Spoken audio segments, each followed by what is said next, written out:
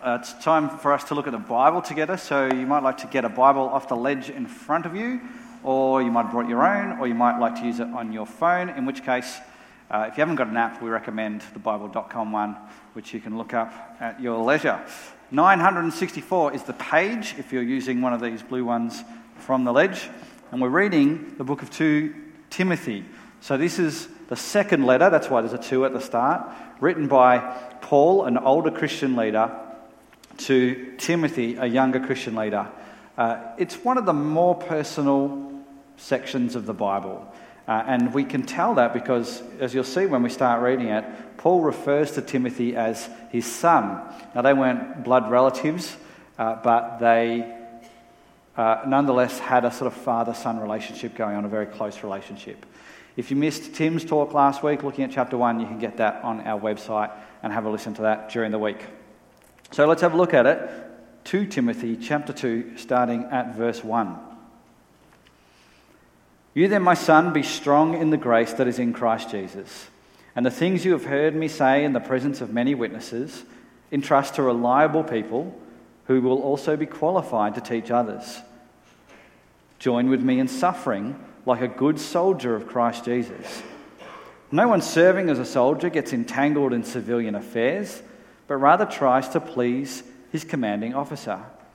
Similarly, anyone who competes as an athlete does not receive the victor's crown except by competing according to the rules. The hard-working farmer should be the first to receive a share of the crops. Reflect on what I'm saying, for the Lord will give you insight into all this. Remember Jesus Christ, raised from the dead, descended from David. This is my gospel, for which I am suffering even to the point of being chained like a criminal. But God's word is not chained. Therefore I endure everything for the sake of the elect, that they too may obtain the salvation that is in Christ Jesus with eternal glory. Here is a trustworthy saying. If we died with him, we will also live with him. If we endure, we will also reign with him. If we disown him, he will also disown us. If we are faithless, he remains faithful, for he cannot disown himself.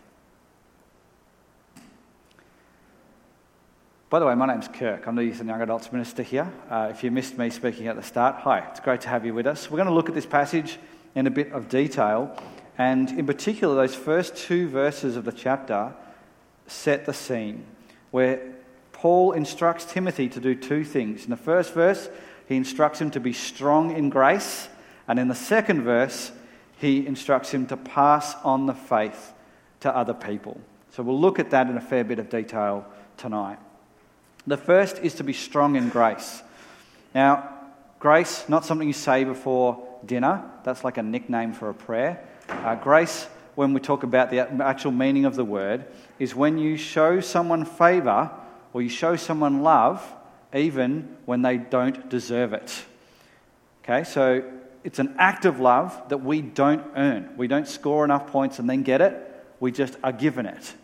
And we might even be given this act of love when we actually deserve the opposite. We actually deserve punishment. So that's grace. Grace, if you're visiting today, is checking out Christianity. Grace is central to Christianity, right? It is like right at the heart of everything. And the one who shows us the most grace is Jesus Christ. So if we were to rewind back into chapter 1, and you might like to flick back and have a look at verse 9, Paul says this about Jesus. He saved us and called us to a holy life, not because of anything we have done, but because of his own purpose and grace. So Jesus saves us from punishment that we deserve, calls us to live differently, and a holy life that follows him.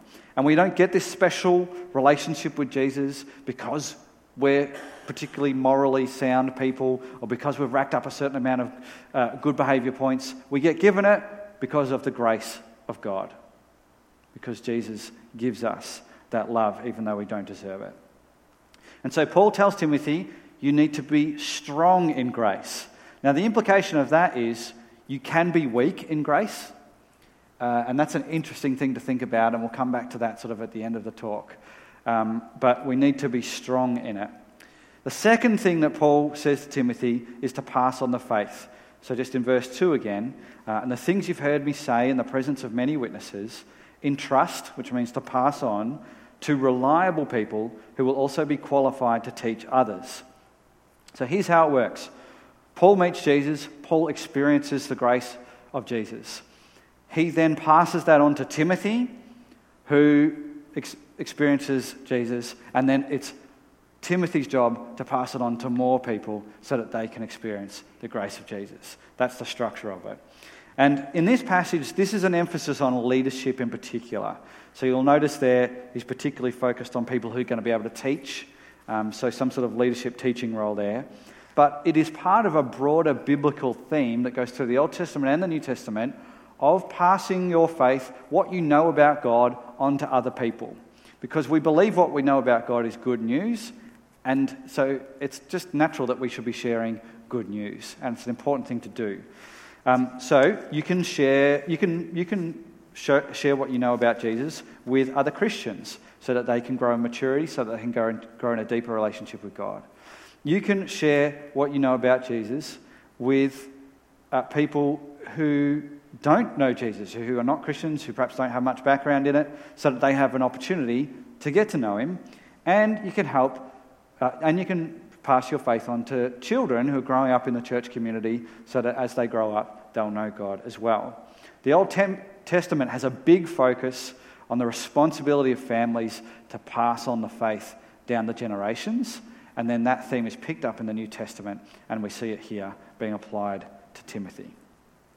A couple of years ago, I read a book called Movements That Changed the World. It's by an Aussie guy called Steve Addison.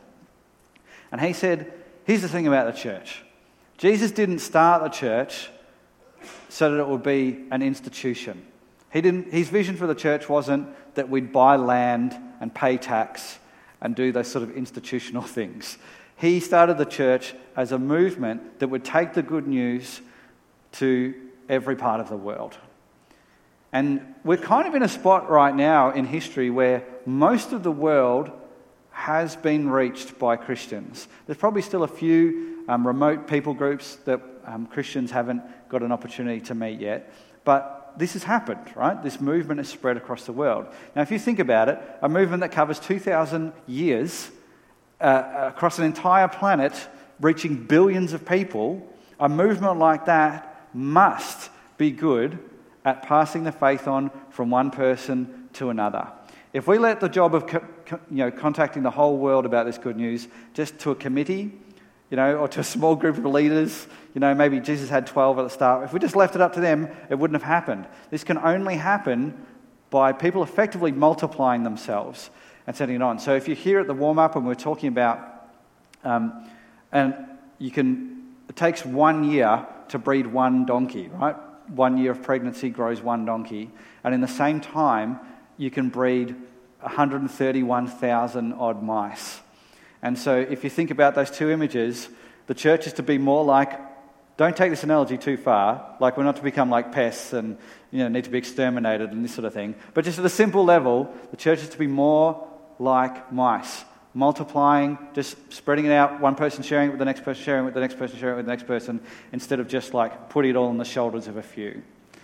So this is how the church is meant to work. Steve Addison uses this phrase, contagious relationships. I've got a quote about it up there. He says, the most important factor in a person's decision to adopt a new faith is a close and positive relationship with a committed believer.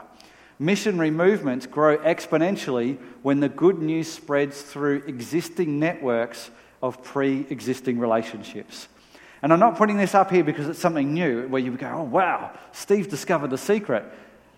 Like, this is how it's been going for 2,000 years, right? This is what Paul's proposing to Timothy right in this section of the New Testament. He passed his faith on to Timothy. We also know that Paul passed it on to a bunch of other people. You can read about that in the book of Acts and see all these people he met and all these leaders that he put into place. And then they in turn passed on the good news about Jesus to other people.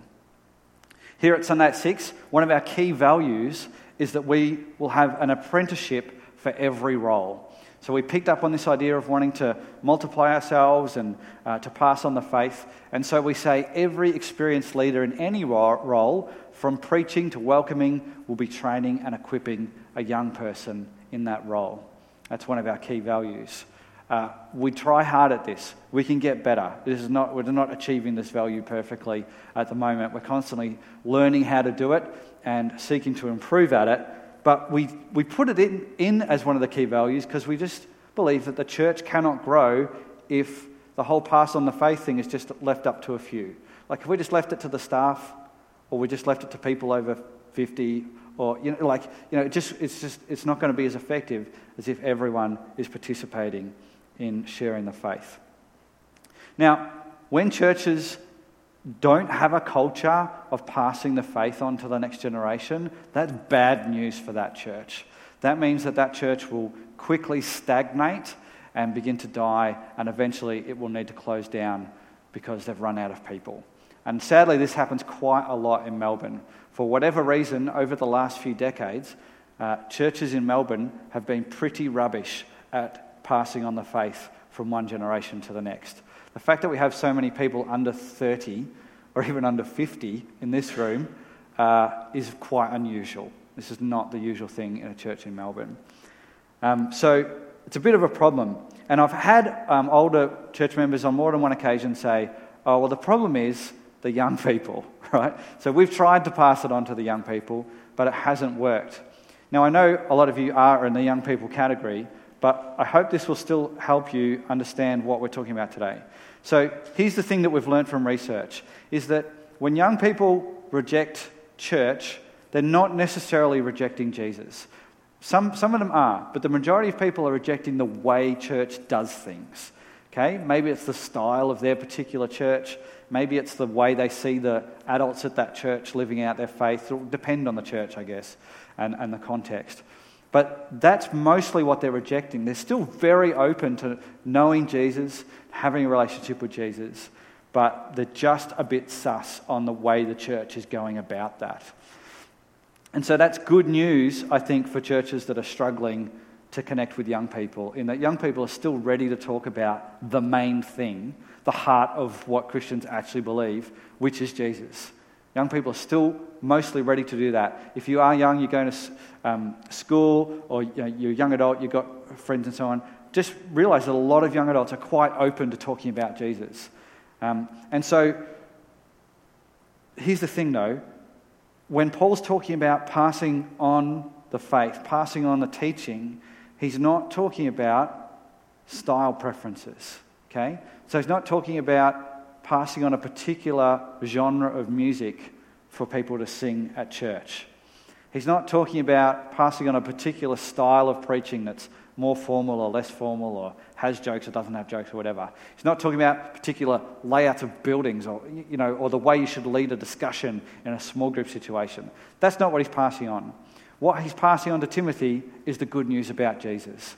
And that can be expressed in all sorts of ways. And we actually see Paul do that. If you read the book of Acts and you read about Paul's journeys, every time he went to a new city and he experienced a different culture to the one he'd experienced before, he changed the way he did things.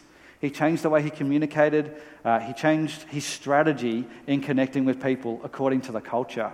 So we know from Paul that he's not particularly set on doing church the way people do it at Sunday at 6, or the way the Catholic Church does it down the road, or the way some massive church in the city does it. What he's focused on is that people pass on the good news about Jesus.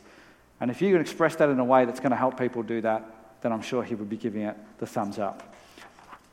So please, if you're young, don't think, the old people have been causing all the problems and not passing it on properly. Young people are just as prone to holding on to their style preference and that your sort of personal likes more than the good news, right? So what we want to do is not make the same mistakes and to actually do what Paul's actually saying here.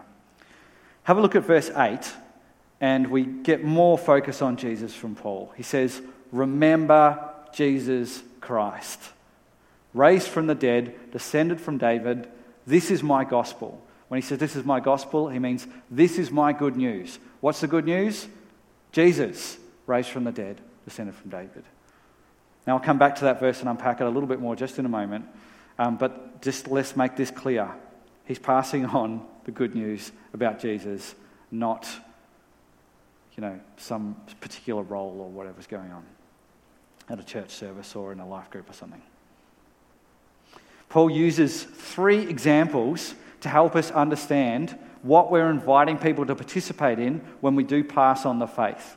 And it's an exciting invitation, but it's also not without challenge. And we get the sense that the challenge is quite big in verse 3, where he says, imagine if someone says this to you just this week, join with me in suffering. This is what he says, join with me in suffering like a good soldier of Christ Jesus. Okay, so he's putting the challenge up front, like this is not going to be easy. I've never been asked to enroll as a soldier in anything, but I do have some friends who have, or who have been in the army in the past, and judging from their stories, I'm just going to say that being a soldier is not particularly easy. There's a fair bit of suffering involved, particularly in the initial phases when you're not very fit, and you have to get up to a level of fitness standard right at the start. And so there's plenty of challenge going on. And there is lots of challenge involved for Christians as well. So let me quickly look at those 3 examples that he gives. The first example is the soldier. Verse 4, no one serving as a soldier gets entangled in civilian affairs, but rather tries to please his commanding officer. Basically what Jesus is saying here is when you invite people to have a relationship with Jesus, to follow Jesus, what you're doing is you're inviting them to make Jesus the number 1 priority in their life. That everything else will come second to their relationship with Jesus, that everything else will revolve around it. It's not that the other things become unimportant, it's just that they are less important than following Jesus. If you think about a soldier who's been given orders, who's been given a mission, just say, okay, we're heading off on the mission, we're all going, there's a bunch of soldiers, we're going to do this really important mission, and people start going, I've just got to go and just sort out, I haven't done my tax, so I'm just going to go back to Australia, do that there, and then maybe I'll get back. Like, if the soldiers get distracted by civilian affairs and keep getting distracted by, I forgot to call my mum back, I'll just leave the mission, just go and call mum. Missions are going to fail, right? And so the same happens when you're following Jesus. If you get distracted, and if you have to head off and do other things and they become more important, then your relationship with Jesus is not going to last. Turn to the person next to you, and just for a moment, what do you think is the biggest distraction to following Jesus at the moment? Just turn to the person next to you, just off the top of your head. Could be for you personally, could be for people your age, people you're with. Just have a quick chat about it.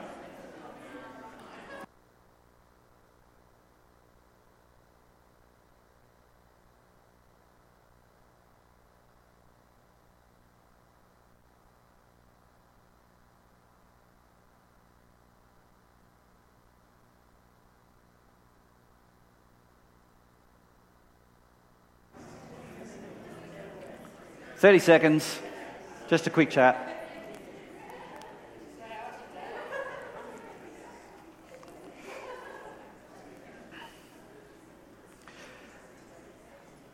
We won't pass the microphone and hear about it from you guys, but it could be there's supper after the service, right? So it could be a good supper conversation for you guys to have, bounce some ideas off each other, see what you think's going on. So that's the first example, soldier. Second example is the example of an athlete. In verse 5, it says, anyone who competes as an athlete does not receive the victor's crown except by competing according to the rules. Now, just think about famous athletes. If I say to you, think of a famous athlete, chances are good that you'll think of someone who's done an amazing sporting achievement, but the chances are also good that instead of that, you'll think of someone who's cheated, who's a famous cheat. Like this guy on the screen, Lance Armstrong. Just hands up if you're aware of Lance Armstrong. Okay, yeah, so most people in the room, just if you're not aware of what he got up to, he won the Tour de France, the most prestigious long-distance bike race in the world. He won it 7 times. It's amazing to win it once, let alone 7 times. And this is after he had cancer. He'd survived cancer and he won this thing 7 times, right? An amazing achievement. He was incredibly inspirational. I had friends, Christian friends, non-Christian friends, tell me, I love Lance Armstrong. He's amazing. I've read his book. It's an amazing book. The Christian said it's the second best book ever. You know, people just thought this guy's the best, right? You know, like Lance Armstrong, what a guy. You know, brings so much hope to people. Anyway, it turned out that he and his team had implemented this elaborate strategy to be massive cheats. And they were taking a whole lot of performance-enhancing drugs, which are very illegal in the sport, and they had this strategy on not getting detected. And so, long story short, all these victories that he had was because he was cheating. And people's sort of inspiration in him was shattered. The hope that he'd given people was just decimated as we realised not only had he cheated, but he'd sort of used up a whole lot of people and abused a whole lot of people on the way and called them lies and so on. I was watching a documentary about this earlier in the year, and some people had suspected that there was something a bit off about Lance and his team early on. And they said the main thing was when they saw footage of him riding up a mountain, you know, one of the steepest slopes in the Tour de France, it seemed like he wasn't experiencing any suffering. Didn't seem to be any pain on his face. And long-distance cycling is basically all about pain. It's all about how much you can cope with pain, how much you can push through the pain barrier, how much suffering you can cope with. Can you cope with the suffering until the end of the long climb up the mountain? And it's true, right? Because, I mean, I just ride my bike around Diamond Creek and I get a stitch like just riding up one of the hills. Like, that's painful enough, let alone going up a European mountain. But Lance Armstrong didn't seem to be experiencing that pain. And we now know that's because he was a big fat cheat. And he wasn't experiencing pain because he's pumped full of drugs. Here's the thing. We can also cheat at being followers of Jesus. Because when you make Jesus the number one priority in your life, you know, if you think back to the soldier example, then sometimes you're going to have to go against the trend because not everyone does make Jesus the number one priority in their life. You're going to have to live differently to other people sometimes. Sometimes you're going to have to say no to things that everyone else is saying yes to. Sometimes you're going to have to say yes to things that nobody else wants to do because you're following Jesus. And that's not always easy. That can be difficult. People can not like you because of that. You can be excluded because of that. It can just be generally a hard thing to do. It can be tempting to dodge that suffering, to cheat and try and get around that hard part of being a Christian. And we can do this in all sorts of ways. A big full-on example is the way church leaders over the last few decades in Australia handled allegations of child sexual abuse. Right, so we're seeing all this horrible stuff come out in the Royal Commission. Basically, church leaders cheated by not allowing the allegations to go to the police, to come out into the open, to be investigated, and so on. They took an easier, cheatier option to cover it up and hope that it would go away. Hasn't worked out well long term. It's been incredibly damaging to a whole lot of people and to the church's reputation in general. And it's good that it's all coming out now in the court cases. But we can think of much more mundane examples of the way we just sort of cheat at being Christians. You know, young people rightly have a reputation for acting fairly Christian in a Christian context. So, you know, at church services like this, people sort of being fairly Christian in their behaviour, whatever that means, their interpretation of it, and then sort of but going to school or hanging out with peers or getting online and just behaving completely differently. And adults, pretty much exactly the same, except they're a little bit better at covering it up because they've got more life experience. And so this is what we do, right? We can cheat. It's pretty easy to do. You can just pretend to be Christian around Christian people, and then you can just live a different way when they're not around. And most of the time, you'll get away with it, to some degree. But it does do damage eventually. Let me give you an example. A friend of mine works in a big workplace, hundreds of employees. So you don't get to know everyone.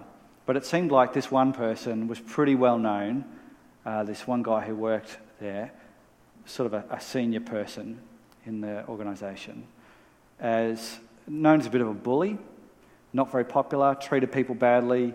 You knew if you were working with him, he would treat you badly. He would look down on you, would speak down on you, he'd use you. He'd be generally not a very nice person to have around.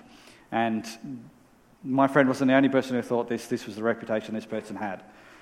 She was a churchgoer.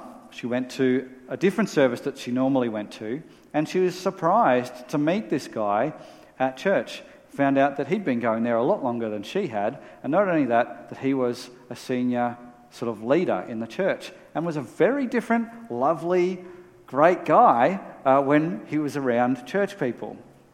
So what's going on there? Well, I think in a way he was cheating at being a Christian, because he'd taken this part of work, this part of his life, which was work, and just sort of not applied his faith there, and not tried to follow Jesus in that context. Or maybe he was trying, but he wasn't putting in much effort. And so we can do that, right? We can also, we might sit in judgment and then go, oh yeah, what a bad bloke. Everyone is capable of doing that in this room. And I certainly have done that to certain degrees, at different points in my life. Not that I'd recommend doing it, it's a bad thing to do, but it's certainly been the case. So here's the thing, right? Most churches in Australia, they have struggled to connect with younger generations. Our church has struggled too. We're doing all right, but we could be doing a lot better. And so the thing about young people, because I've worked with young people for a long time, you guys smell a fake very quickly. If someone is speaking Christian things and not living it out, I think young people tend to be pretty switched onto that. They work it out. And let me tell you, if you are faking it and you're just saying Christian stuff, as soon as they work you out, anything you say to them is just...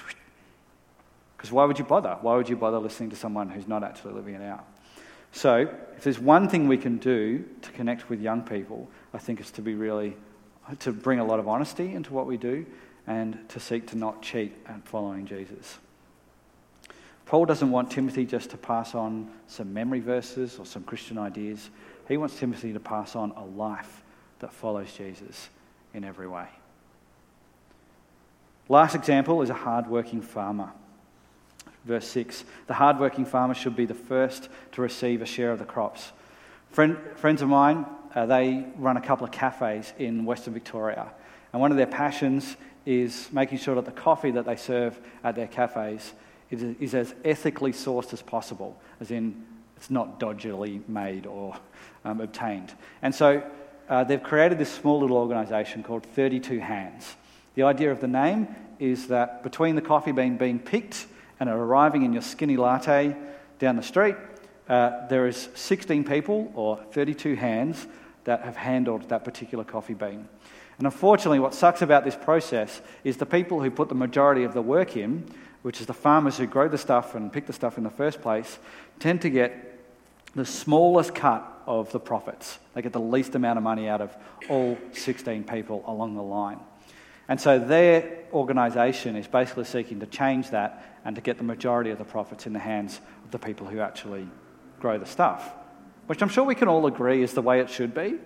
Like, it's just a recent thing with like global distribution networks and all that sort of thing, that's not how it would be. Like, in Paul's day when he's writing this, if you were a farmer and you grew some food, you would feed your family first and then you would sell the rest. And that would be how it was. So, and that would be fair and reasonable, because that's the way farming works. And so what Paul's basically saying here, hardworking farmer, there is reward for hard work. And so in the Christian life, when you're inviting someone to participate, and when you're saying, hey, come on, be a part of this, basically saying it's going to be hard work, it's going to be rewarding hard work. That's what we're inviting you to be involved in.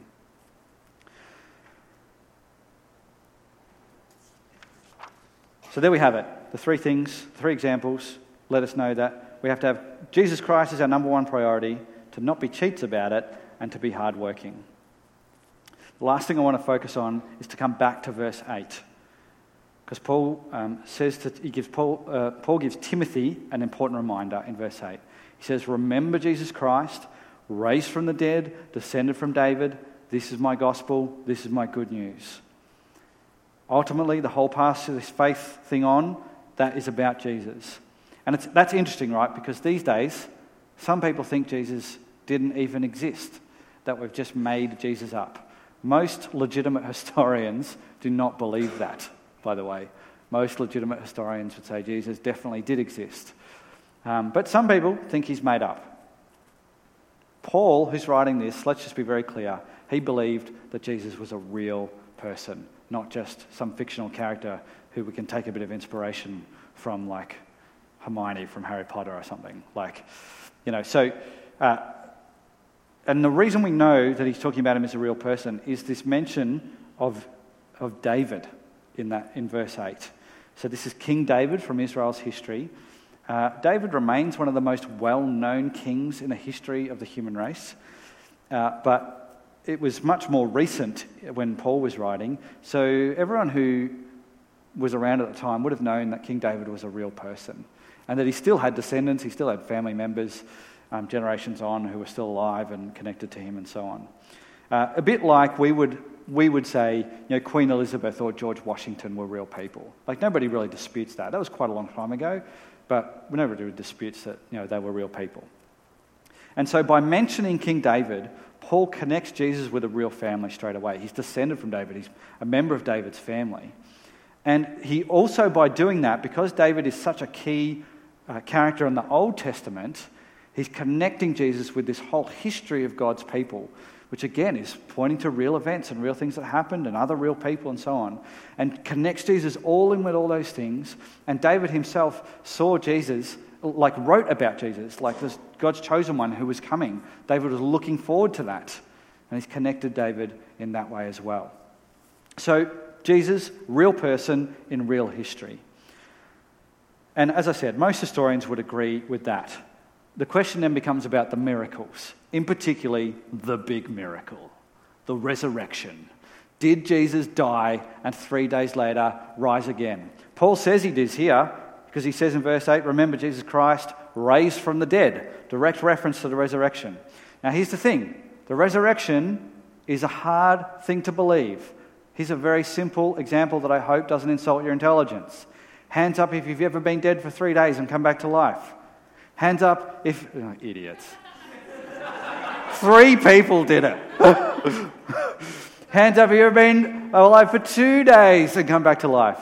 12 hours. You get the point, right? Coming back to life after 3 days is a miracle. Miracles by their very nature are hard to believe. If they were easy to believe, they wouldn't be miracles. They'd just be normal things that happen. Right? So I understand. The resurrection is a hard thing to believe. But at the same time, the Christian faith revolves around this miracle actually happening to a real person in Jesus himself. A friend of mine, he's a minister at another church in Melbourne. He said, this young guy came up and had a chat to him. He'd been getting involved in his church. Very positive. Lots of good things to say about the church. This is good, this is good, this is good, this is good.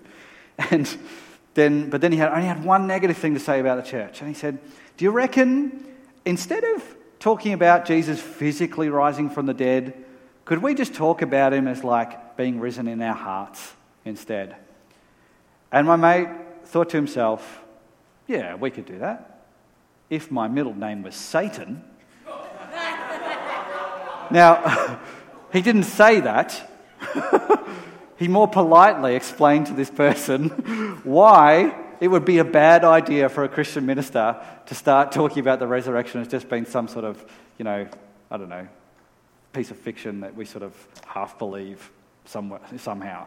Right? Like he said, that doesn't work. The resurrection's really important to what we believe. We have to follow that. Christianity falls apart without it. Now, I don't have time to unpack the depths of the resurrection right now because it's got all sorts of important consequences. So let me just mention one thing that's relevant to our passage today. Without the resurrection, it's going to be pretty hard to be strong in grace. Remember, that's the first verse of the passage, to be strong in the grace that is in Christ Jesus. It's going to be pretty hard to be strong in grace because without the resurrection, that grace that Jesus gives us is kind of weak. It's kind of crappy grace. If Jesus was just an ordinary guy, then his grace is just ordinary. If Jesus really rose from the dead, his grace is it's freaking amazing. And it can change your life. And that's the difference. Much easier to be strong in it. Grace without the resurrection won't help you be strong when someone criticizes you for being a Christian. It won't help you stick up for yourself when other people are teasing Christians in the conversation you're a part of. And I know this happens a fair bit at school, having talked to a bunch of you about what goes on at school. It won't help you late in life or when you're very sick and close to death. It won't help you have hope for life after death.